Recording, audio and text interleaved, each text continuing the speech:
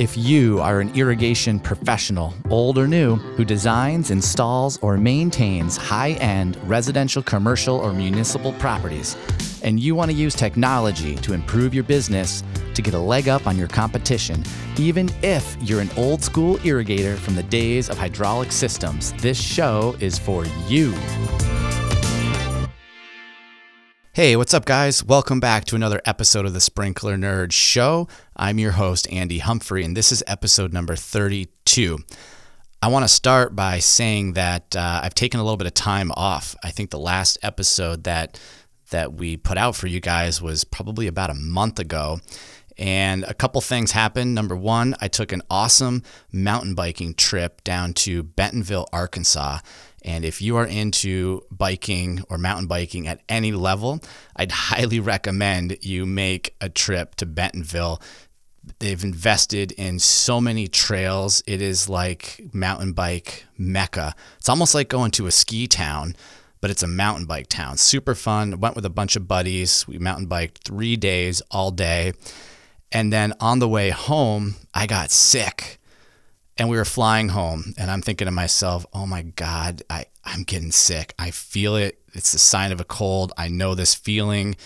What am I going to do? As the day went on, I got sort of sicker and sicker. Never had a fever. But when I got home, I did the smart thing, I guess, and I quarantined in a hotel for the first night. And then thankfully, I had a buddy that was also out of town, and I stayed at his house, which was empty, for 3 days after that. And during that time, I went and took a COVID test just to be sure, because you really can't be sick these days anymore without taking a COVID test. It came back negative. I did not have COVID, but I did have a bad cold for a number of days, and that just kind of put me behind. And then other business tasks came up, and I wasn't able to record another episode of the podcast. So with that said, I am super excited to have my friend Nick McCann on the show today. If you recall, my two passions personally are e-commerce and changing the way people buy products, and number two, irrigation and irrigation technology. And my goal is to bring you both sides of my interests and my passions to the show. So today we are going to be talking about the e-commerce side of my passion, and we're going to hear from Nick and his direct-to-consumer business, which is called Mission Meats. I'm sure everyone listening to this has had a Slim Jim in the past, or a meat stick in the past, or has had beef jerky, etc. And Nick started and owns and runs and is a co-founder of an awesome meat stick company called Mission Meats. So that's what we're going to talk about today. I'm excited to bring this conversation to you with Nick, and I hope you enjoy this one. My name is Nick McCann, and I'm president and co-founder of Mission Meats, and that means I get to tell Peter Alwood what to do. I'm married, I have 3 small children, and I love making a product that I would feed to my kids. Something that we can grab easily and feed the kids, and just know that it's something that's got great ingredients and is good for them. I have a master's degree from Iowa State University in sustainable agriculture, and I know how they're grinding it. I know what the ingredients they're putting in, so I have enough experience in the meat processing industry. When people say this has to be in the stick, this filler has to be here, we know that it doesn't. Nick, welcome to the Sprinkler Nerd Show, man. So glad to have you on today. Well, thank you. I'm glad to be here. I'm excited because as I told my audience sort of at the beginning when I started this podcast, I wanted to have different types of content.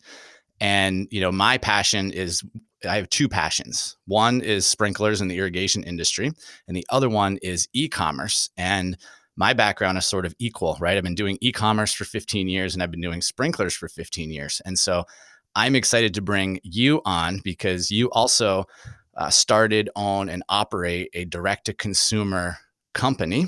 I do. And so what I'd like to do is have you kind of start with who you are, what you do, and how you got into the Mission Meat business. Yeah. My name is Nick McCann. I live in Michigan, beautiful state, and I sell meat for a living. So not a real complicated thing. You know, somebody asked me what I do. I say we take big pieces of meat and we turn them into small pieces of meat. It's not a real complicated industry, but yeah, we sell meat. We sell meat direct to consumer. You mentioned that you're into e-commerce, and we basically are a direct to consumer e-commerce meat business, and we sell dried meats. So they're shelf stable meats that are easy to go through the mail. We sell jerkies, beef sticks, beef bars, things like that, kind of in a snack package. So small packages of jerky, small packages of sticks or beef bars and turkey bars and things like that. We And I'm sell a consumer. I keep it in my fridge. I keep it in my cupboard at home. There is always Mission Meat around. I love that. I really appreciate we appreciate your business. We'll put it that way. I know that folks with kids like it a lot. We have a kid stick and we're selling a lot of those. So, Yeah, but we yeah, go back and forth on I like the spicy jalapeno, and my son does, but so we keep the traditional around mostly. okay, that's my favorite as well. So I like the turkey jalapeno too. That's um, one of my favorites. But Yeah, so can you talk a little bit about? It seems to me that no one can just get into the meat business. And I know you've got some right, background in sure. the ag and meat industry. So how did you get into that side of the business? Well, it's a long story, but I had done grew up in Wisconsin and kind of come out of somewhat of an ag background. My dad's family had some farms and things like that, and I when I was younger, I was never going to be involved in agriculture or anything like that. It was never even a thought in my mind. But I did some mission work, and I ended up being an ag volunteer down in Haiti for a couple of years, and did that for a while, and came back, went to graduate school, and I was getting a master of agriculture, and I with the thought that I was going to go down and do mission work maybe for the rest of my life, and accidentally fell into the business. My graduate assistantship. I was actually got both an MBA and a master's degree of agriculture. So I was going to graduate school. I had what's called an assistantship, where they basically pay you to go to graduate school. They don't pay a lot, but you're getting an education. You're studying full time and you're working part time basically. And I accidentally fell into a project where we were working with small meat plants, helping them to be more productive. And that's how I got in the meat business originally, and I got into the business. I like the business. I like the people. I love the industry. And it's a very practical industry. And maybe sprinkler folks and irrigation folks will appreciate that, because, the meat business is a lot about just practical knowledge and practical, you do things, you learn by doing, as opposed to more theoretical knowledge. And I really like that. But I fell into this, and I just kind of fell in love with the industry. And when you're around meat for a while, you just learn how to make things, right? We just start, you learn how to make snack sticks, you learn how to make, you learn how to break down carcasses, things like that. And yeah. So before you were actually packaging and come up with the plan for Mission Meat, when you say, "Hey, I got into the industry and I was working in the industry," what exactly does someone do in the meat industry? All kinds of things. I mean, there's everything from the tactile, that's called, from actually cutting meat. There's people who are working on the floors, working with grinders and things like that. There are folks, big an important part of the meat industry is food safety. So there's people who are food safety type folks who are creating and developing HACCP plans, which is a technical term for just like make sure the product that you're making is clean and it is free of bacteria and things like that.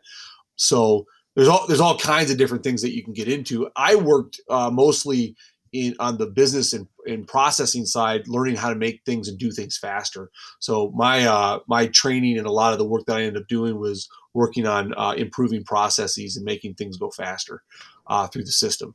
The old joke is, hopefully people appreciate this, but kill more animals faster for better margins is basically what I did. So Okay.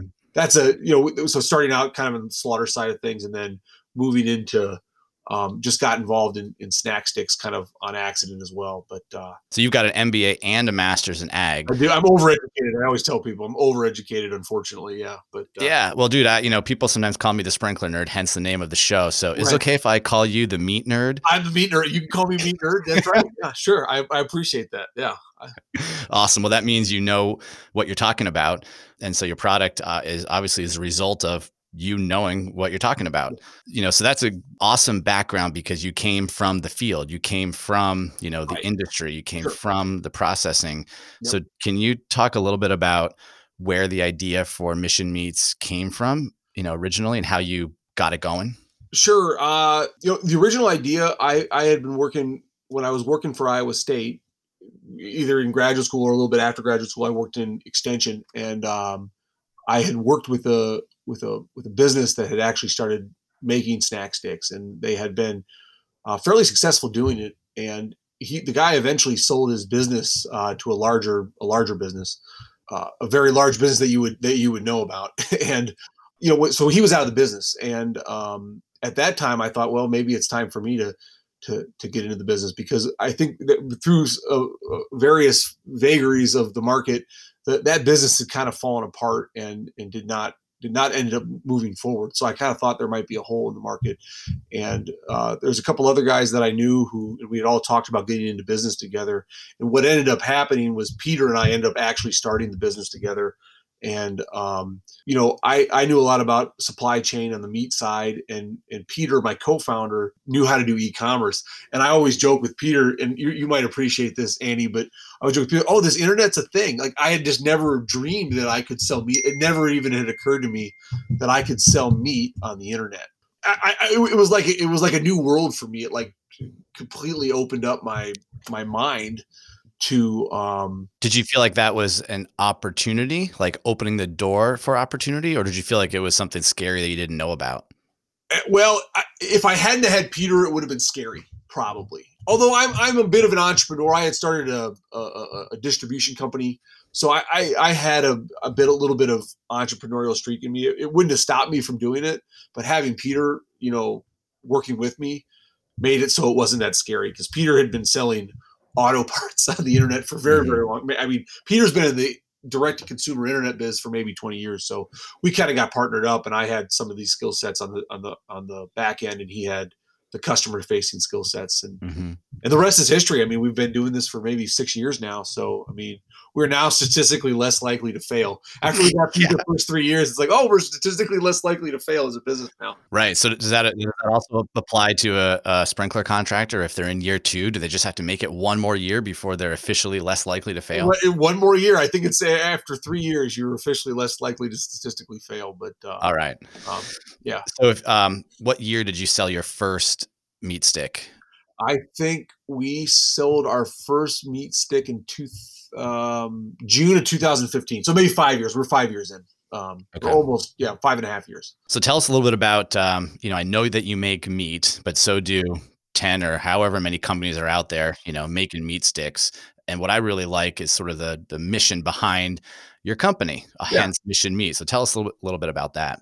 Well, couple things. I mean, so first thing is we give 10% of our profits to social good organizations. So anything from, it's usually things that Peter and I are interested in. So Peter has some nonprofits that he likes to give to up in Minnesota. I'm still very involved in Haiti and livestock production and things like that. We have a goat project down there. So we try to find social good organizations doing great things in our community or globally, and we set aside 10% of the profits to give to social good organizations. Anything from reforestation in Haiti, livestock in Haiti, to working with women's shelters in Minnesota. Really runs the gamut. We work with homeless programs out in California. So that's kind of where the mission behind the Mission Meats comes from. Just that idea where we have connections and want to do good in our community. And then the other thing is, on the product side, we're very we want to be different from your regular Slim Jim. So, Slim Jim is going to have a lot of processed type products. They're not going to actually put real meat in. They're going to put in mechanically separate. Well, it's real meat, but it's mechanically separated chicken. Whereas we're actually using beef trim that comes off steaks, grinding it up and actually putting it in a meat stick. So we like to set ourselves apart on first off the ingredients. We want to be the best priced, the cleanest product, and we want it to be easy to get, really. So we want it to be we really want to win everywhere, right? So win on price, win on quality, win on convenience. And that's kind of the product mission, and then the mission is some of that social good type stuff that we try to do. Awesome. I love it. Yeah. I love it. Yeah. And without starting a 30-minute discussion from the animal is live in the field and it ends up in your package, can you talk to us a little bit about how do you make a meat stick? I think it'd be fascinating to kind of know a little bit about the process or the big rocks involved in the process. So one of the things that's nice about processed meats or sausages and things like that is anything can be a meat stick. Although for us, typically what goes into our meat sticks is we take non-GMO grass-fed beef, and people like grass-fed beef, and consumers like it, and I like it because it's higher in omega-3s. It has some health benefits. It tends to be a leaner product. So if you're not looking for a fatty type beef stick, you're getting more beef in the beef stick. So we start with grass-fed beef, and it's just basically cuts off. It's trim from steaks, and that stuff just literally gets ground up. So we grind it up in a big mixer grinder. And when you say we, where is this? Do you guys have a plant? Do you have a co-packer? We usually use co-packers. I develop the products in a meat lab here in town, and there are meat labs out there. Sweet. That is super nerdy. Yeah. Love it. Actually, we should come down, Andy. I mean, I'll get you to the meat lab. I'll show you how we can actually make meat sticks if you're ever down in Oh, Lansing. that would be great. Right? Yeah. So I actually, make these products, but in a big industrial plant at the volumes that we're working, we use co-packers for a lot of our products, and it's going to go into a big mixer grinder, which is just this big machine that mixes the spices and the salt and everything that you put in the stick. And then it goes into what's called a VMAG, which is this big sausage stuffer. And it gets put out in these big, long ropes. And these ropes get hung on these racks, and they go into an oven. And they're cooked for a certain amount of time. And then they come out and they cool. They get down to temperature for food safety reasons. So we bring them down to temperature within a certain amount of time. And then we move them to a packing line, and they go in. They're packed in single serve low oxygen packages. So the three big things in meat sticks is you want to have a low oxygen pack. That's how it stays fresh. It hits a certain level of acidity, and it's dry. So we have what we call water activity, acidity, pH, water activity, pH, and then a low oxygen pack. And those three things combine to give that meat shelf life and keep it fresh for a long period of time. And it's the same thing with jerky. You dry that jerky out, bacteria can't get into it because water is a limiting factor for bacteria growth. It's one of the things. Oxygen and water are two limiting factors, and that's why jerky can last for a long time. And that's why when you get those little jerky packs, there'll be an oxygen scavenger in there because they want to keep the oxygen out of that package to prolong the shelf life. Right. The ones that are not individually packaged, but a bag of. But a bag of jerky. That's right. Exactly right. Yeah. That's why you see that in a bag of jerky. But in our sticks, we don't have a little oxygen sensor. We just have a hermetically sealed product. So are those things being tested for before it goes into the package? If you're going to use a process, USDA has to verify it basically. So if I'm going to say this has 13 months of shelf life and it's safe, we have research at a university. We'll usually do research, and they'll say, yeah, this is safe. You can use this process. So everything typically has to be verified and put into a plan before you actually process it. Okay. Wow. It's not an accident. The magic is, there's research behind it. Yeah. Well, it kind of seems so easy. Someone listening can go on to missionmeats.co, and they can look at all your product, and they can add to cart, and it can be there in probably 2 days. And it all seems so easy peasy. And that's the consumer front side. I love this. Looks so easy, man. I should get into the meat business. But what are the challenges involved with, what you just talked about, manufacturing, and then, e-commerce challenges?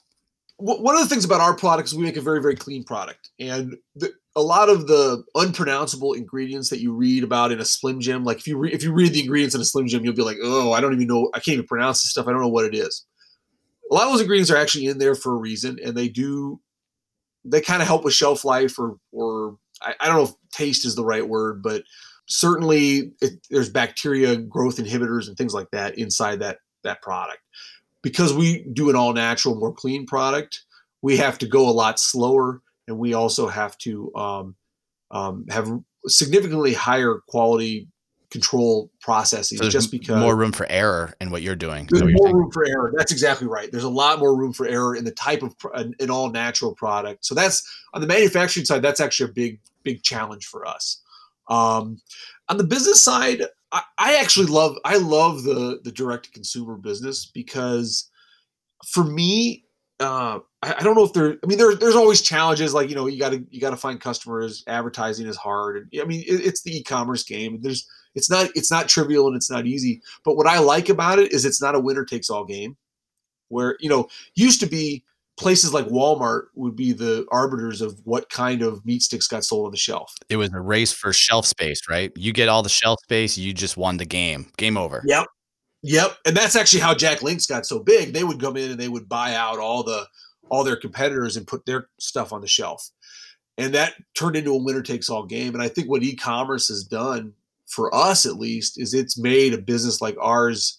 We're able to be successful now because we just got to find our customers. We got to find our tribe Mm-hmm. and hold on to them, serve them great. If you have a problem, Andy, you write in. We're going to take care of you, right? But it's not winner takes all anymore. We Mm-hmm. just have to find enough customers every day and to keep growing and really do well for that niche of customers that we have. And that wouldn't have been true in the past. Like there can only be one. It's like Highlander. There can only be one grass-fed beef stick in Kroger groceries, right? I mean, there's only one. There can only be one, and everybody's battling it out. But now there could be 10 or 20, Right. and then you can compete on service and kind of those old Mm-hmm. style, retail type. Yeah. So what is it? Just to keep numbers safe, let's say that the industry, let's say it's $100 million industry, and before, if it was owned by one company, then one company would be $100 million size, and maybe today there's 100 companies that are all $1 million in size. Right. And those players like Jack Links, they still dominate. And the same thing is true with, the Slim Jims of the world. And there's some other big brands out there. But that being said, there's a lot of smaller folks now too, that can compete and be successful, Hmm. doing this kind of thing. So maybe not the exact same thing. Everybody's in a little different niche. Maybe it's kosher, maybe it's whatever. But these things this is happening, and I think this is the exciting thing about e-commerce, personally. So Yeah, and with direct to consumer, you are, in touch with your customer, right? There's nobody in between. There's no distributor, there's no retailer. You have direct access to your customer. How is that beneficial for you?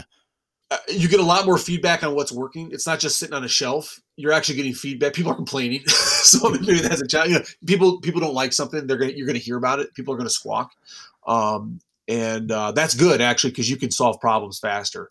If there's a quality problem, people are gonna tell you.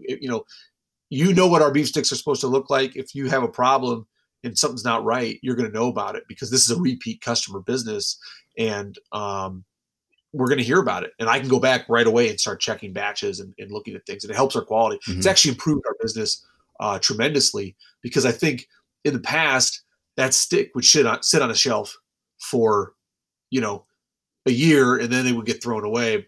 Maybe that product was bad or there was a problem with it or the flavor wasn't right. And that manufacturer probably never heard about it, Mhm. never understood because the communication between the retailer and the manufacturer wasn't there. Yeah, so thinking about that, historically, this isn't true for Mission Meats because you guys are direct to consumer, but traditionally, Yep. in your industry and currently in the sprinkler industry, Yeah. manufacturers, make a lot of product, and it traditionally goes the distributor stocks up, right? And then it's Yep. slowly sold to the consumer over time. The Right. benefit in that model is that the distributor buys in large volume from you, and then they take the risk on certain amounts of inventory. Uh, That's right. in the direct to consumer, it's shifted. Now you are back in the inventory risk Mhm. model. So how do Yep. you forecast how much of a certain flavor to make? Oh, this is actually this is a lot of what I do and what helps us helps us to be successful as a business. We are I always and I tell our employees if we don't have a crystal ball, and that's not a problem. And when I say that, I mean we don't actually do forecasting. I work in buffers. So I work in lead time and buffers, which is to say, I am looking, I'm looking at what the demand was for product, and then I hold enough of that product um, uh, in stock until I can get my replenishment. And depending on how much I sell, that's how much I order for restock. So I'm working for buffers. And actually, we had a big run on product during the COVID, a lot of panic buying and all that. And we were able to absorb a lot of that demand, and it actually helped us. So we work in buffers in front of the customer, and we don't actually do any forecasting. And we're lucky in that way because we have good partners who will let us make individual flavors in small batches. So what I do is I have big orders, but I split them up into smaller batches just because of the way the meat industry works. These products are made in smaller batches, so we can split these products up into small batches, and we have a big overall order, but each individual flavor is in that overall order. Got it.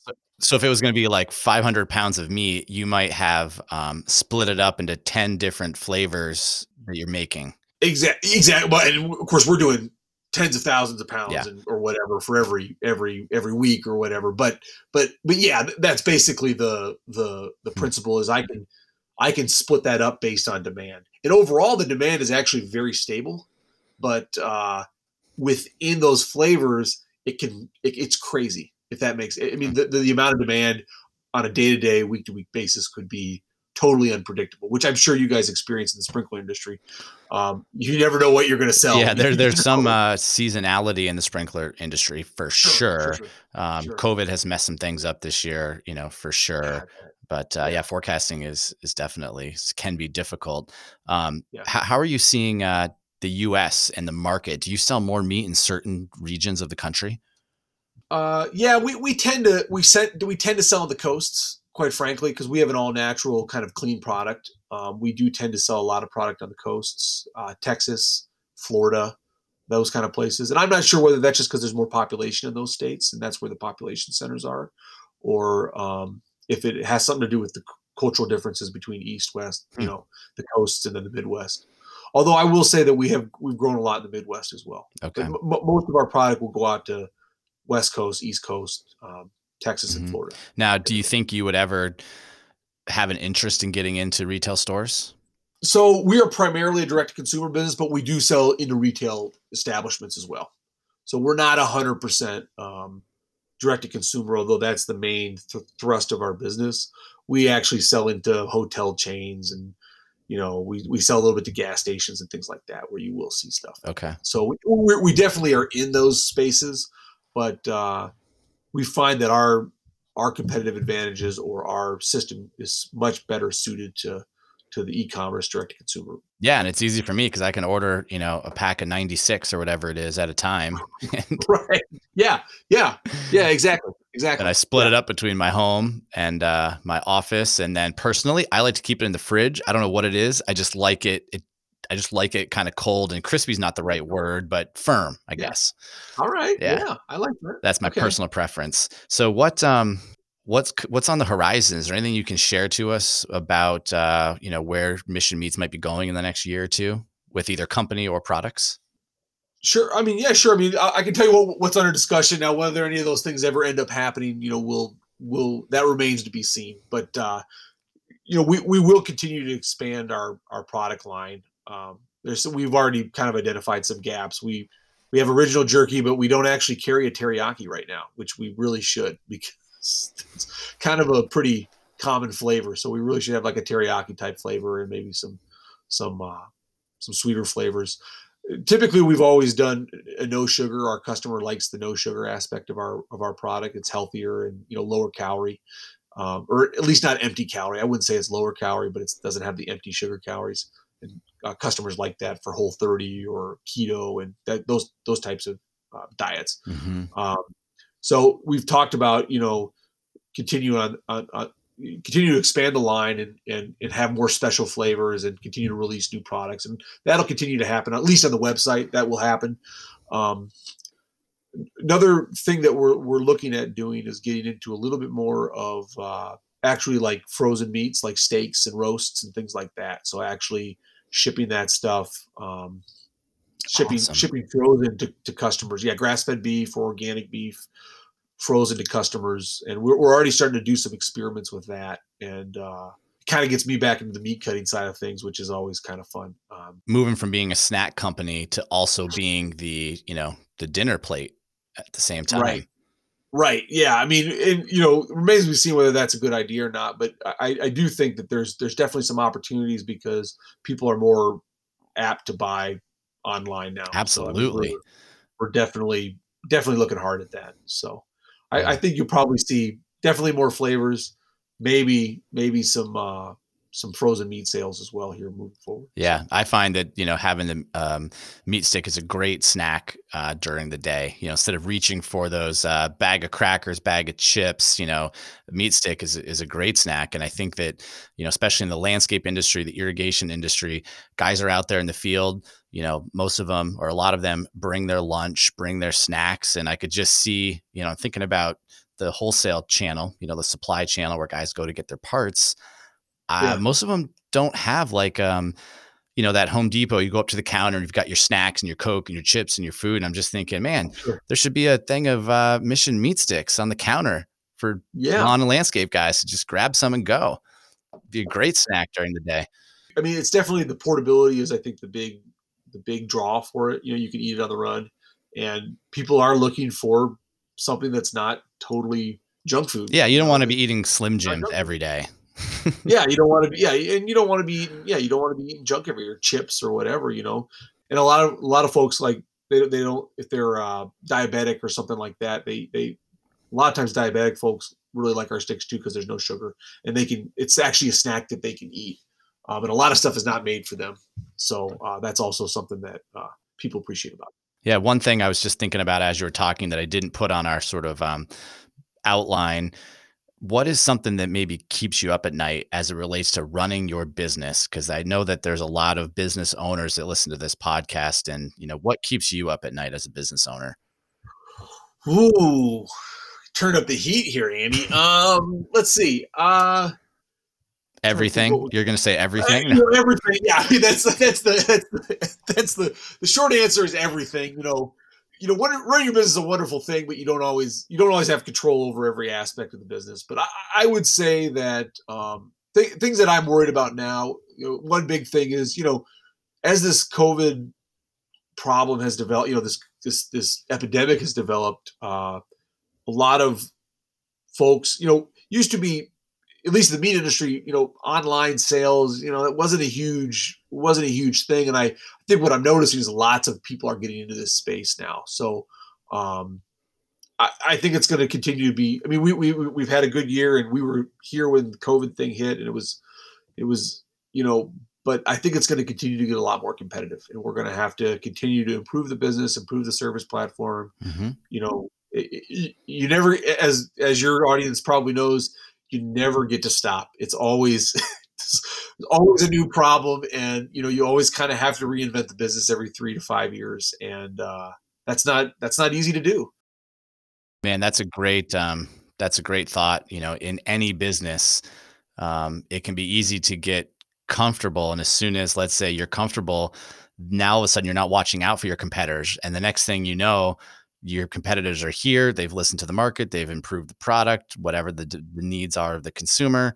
And so I would say that's, I can relate to that, Yeah, just yeah, yeah. competition.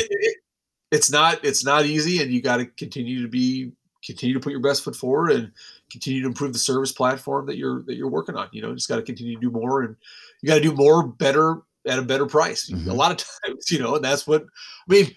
We're business people. That's what we're supposed to do, right? We have to be able to provide better services at a lower price. Right. And, So and just like you have that, keep you up at night with competition right now, yeah, you are the new competition for all the other guys. Here you are all as the other new guys. competition. So Yeah, you're helping change the way people that's right. buy meat.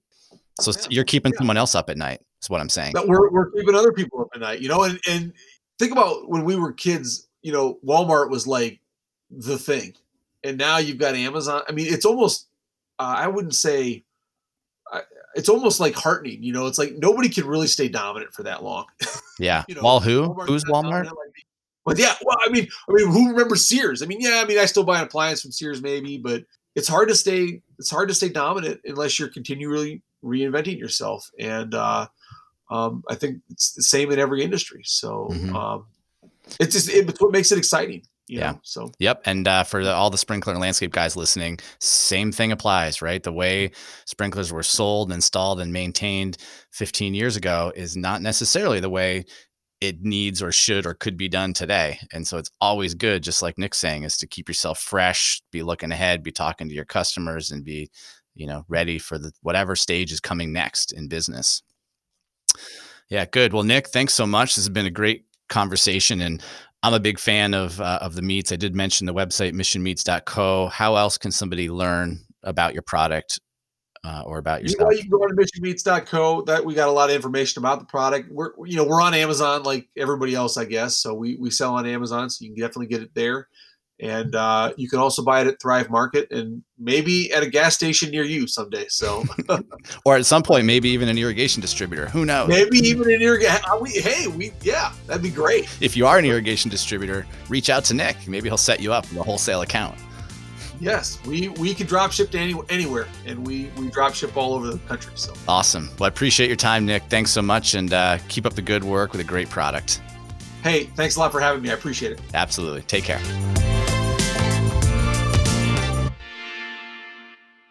That's a wrap, guys. I hope you enjoyed this episode with Nick from missionmeats.co. I would highly recommend visiting missionmeats.co or checking out their product on Amazon and buying yourself some meat sticks. This is not sponsored. These meat sticks are just something that both myself and my family enjoy eating, and it's nice to support another small business and help them grow and support them. So check out missionmeats.co. And if you haven't left us a review on iTunes, we would certainly love to hear from you. We'd love to know if this type of content is interesting, and if there's other types of content that you would like to hear from in the future. You can reach out on iTunes, leave us a review. We will read each and every one of them. And if you want to reach out to me personally, you can email me, andy@sprinklernerd.com, or look me up on LinkedIn. That's another great platform to communicate. And I think that is going to wrap this one up, guys. Thanks so much for joining us today, and look forward to having you on the next episode. So long.